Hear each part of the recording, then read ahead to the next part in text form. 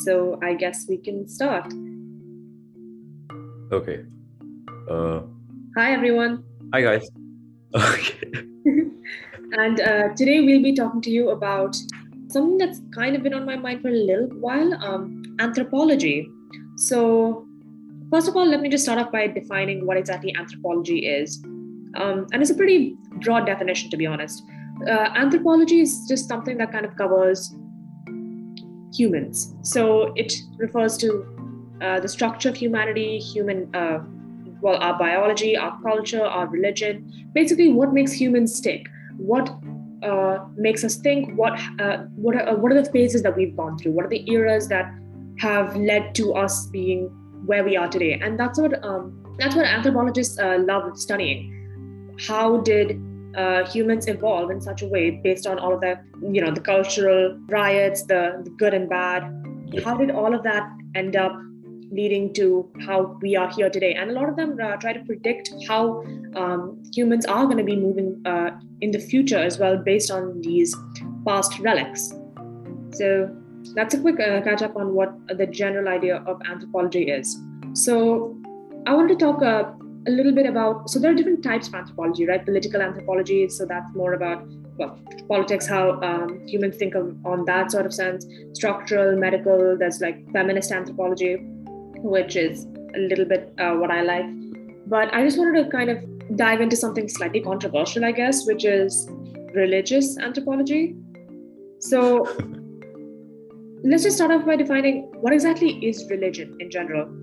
And I know a lot of different religions have a different set meaning for it, but at the start of all of, let's just assume that people started believing in religion for some purpose. Well, what is this purpose is what I'm trying to define here. So let's go back to what the word sacred means. So sacred is something that's just kind of different or extraordinary. It just kind of stands out in nature. Religion is generally the practice that recognizes things that are sacred.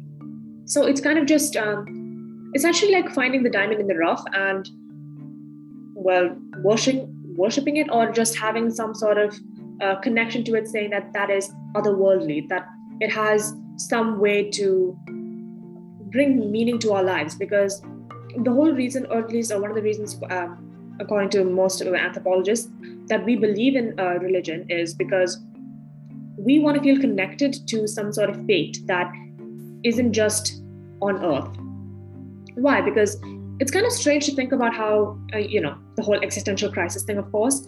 Humans are born and then they die, which a lot of people don't really like the idea of. So we have this notion that because of religion or because of these sacred things that exist on our planet, or that just exist in the heavens or just in some other dimension, because of these relics, we're able to transcend some sort of pathway later on once we die. Or some people, like people say that they have some sort of spiritual connection to other worlds or to other creatures. People say that they can read other people's minds. There are people who say that stones and rocks have particular properties. So these types of people, they don't quite wait till death, I guess. They don't wait. They just have these connections early on. They start establishing that bond with religion at a very early stage. And religion has, in the process, had a lot of different effects, let's say, on humanity. So, I mean, they can be both good and bad, right? So one of the main things, again, it's a little weird to think about how religion may have just been there all along, if you want to believe the whole Adam and Eve thing. But there are also different types of people who believe religion was passed on to the humans later on at a different stage. And it wasn't just there from the existence of time, from the start of time. So because of that, religion carries with it a lot of different, like I said, effects. So one thing that religion would be good for is promoting social morality and just essentially controlling and maintaining the execution of societal norms. So why? Because religion often balances out with a lot of our general societal ideals, right? We always say, be good people, volunteer at places, help others.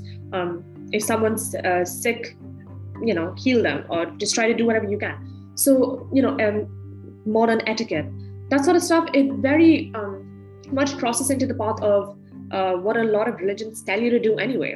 And that's one of the reasons why people theorize that religion may not have existed from the start of time. It may have been passed on to us as a little bit of a control mechanism.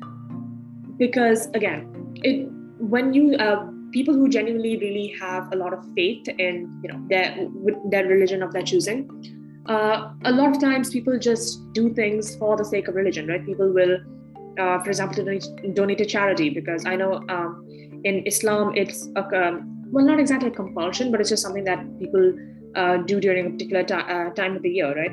So, and one could argue that abiding by religion can benefit the society in that sort of sense. But of course, we also know that there has been a lot of, while religion does promote unity among society, it does also have, it does cause a lot of division, right? Clearly. I don't think it's had much of an issue for our generation, per se, but definitely the older generations have had a lot of turmoil between them because of religious division, just because, again, that's just kind of talking about how people can't really agree with each other, and people just always want to defy what makes other people tick. What seems very true and real for someone else may not be what's true for you, and people don't really tend to accept that.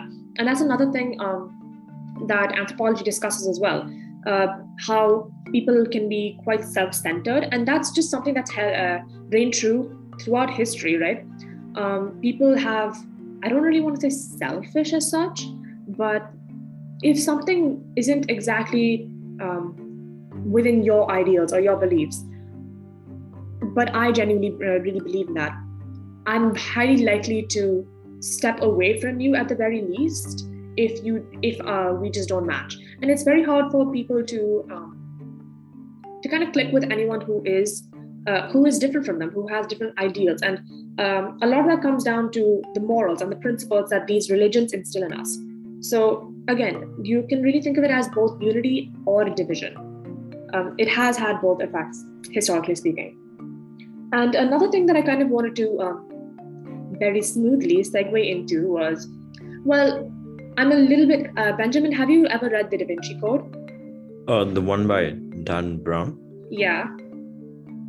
Unfortunately, I haven't, but I have read his other books. Good writer.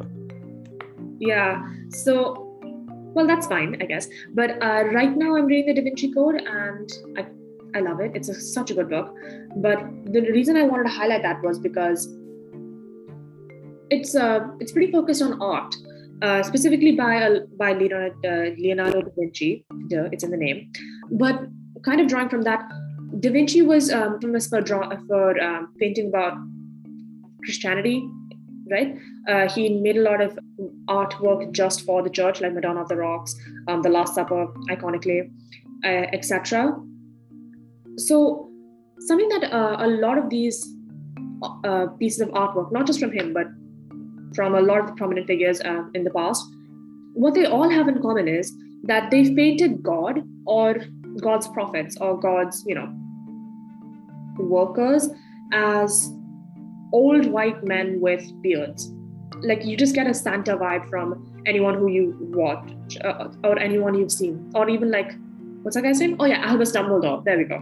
So that's just a lot of that has been, that idea has been utilized a lot in Hollywood as well, or in modern film and culture, because you generally have actors who kind of resemble that the Albus Dumbledore type vibe, being the characters that are kind of like the guiding light, right?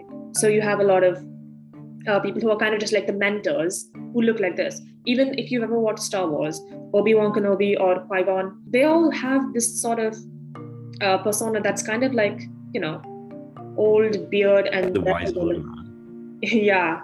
So again, this is kind of just painting into how religion can be, at least in those times, more of a patriarchal sort of structured, and women was generally supposed to be the subordinate roles, right?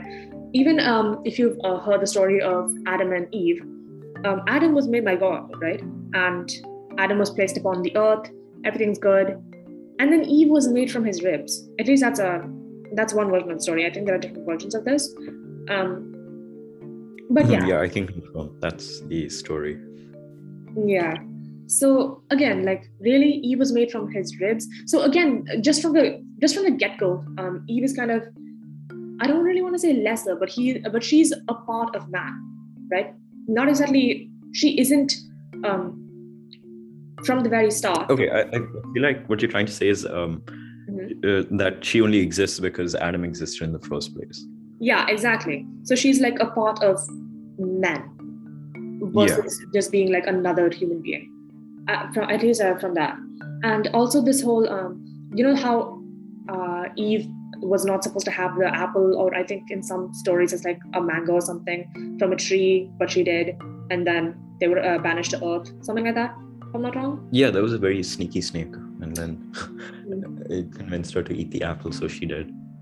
Oh, yeah. So again, this is kind of like loosely talked about in the Da Vinci Code, that book that I was talking about. So this is kind of one of the ways in which people have just, well, it's kind of a testament to how people have just abolished the idea of the sacred feminine, right? So women, at least a very, very long time ago, were thought to be like the sacred objects that I was talking to you about, because they carry their children. They're literally like the vessel for life, right? They create other human beings like them. So because of that, women were considered to be very sacred. And there's a lot of like religious symbology, like way back, that has told us this. But again, recently the idea of the sublime woman has kind of been tarnished. It's, well, that all kind of comes back to the whole ideas of religion, right? So religion, we have these stories and we have these myths, and it's not just stuff that you hear from the Bible or the Quran or whatever. It's also in a lot of mythology, like for example, Greek or Roman mythology, Egyptian mythology. All of these kind of drive from the same general idea, and that's that men. Okay, you can't see my hands, but men are here and women are kind of just subordinate creatures. Right. So, yeah, and I think a lot of that, aside from religion, also depends on the genetic makeup of animals themselves, because you see a lot of patriarchal animal societies, except for a few, like I think whales. I think whales are matriarchs, but a lot of like for example, in chimps or apes, most of the societies are dominated by males. Like there's an alpha male heading the pack. That's based on my knowledge of animals. I think it's something that carried on to humans, and then it was amplified by religion. Yeah, I did not know that. Oops. It's strange. Yeah, it's strange. I don't know why the difference exists. Oops. So if I'm getting this straight, that was a lot of information to take in. I'm not very good with information. So essentially, people developed religion as a means of attributing a higher meaning to themselves and their consciences, and as a result, it developed into this whole moral kind of thing, which also attributes higher meaning to them. And there are also benefits and disadvantages of religion. Like for example, it instills good moral ethics and all that in its followers, but it also creates a lot of segregation and differences. Like you mentioned in medieval paintings or Renaissance paintings, most of the characters were depicted as old white men. That's the Dumbledore look. So yeah, I get what you mean, and it's kind of funny. I didn't really think about that. I just realized that there's literally no black man or man of color or woman of color depicted in those paintings, which is quite strange, actually. So I think from anthropology, we kind of just segued to religion and kind of just ended up in a place against misogyny. So whoops. But thanks for listening, I guess. Yeah, thank you guys, and we'll see you in our next episode, in which we dive into a bit of quantum theory. Ooh. Bye everyone. Bye.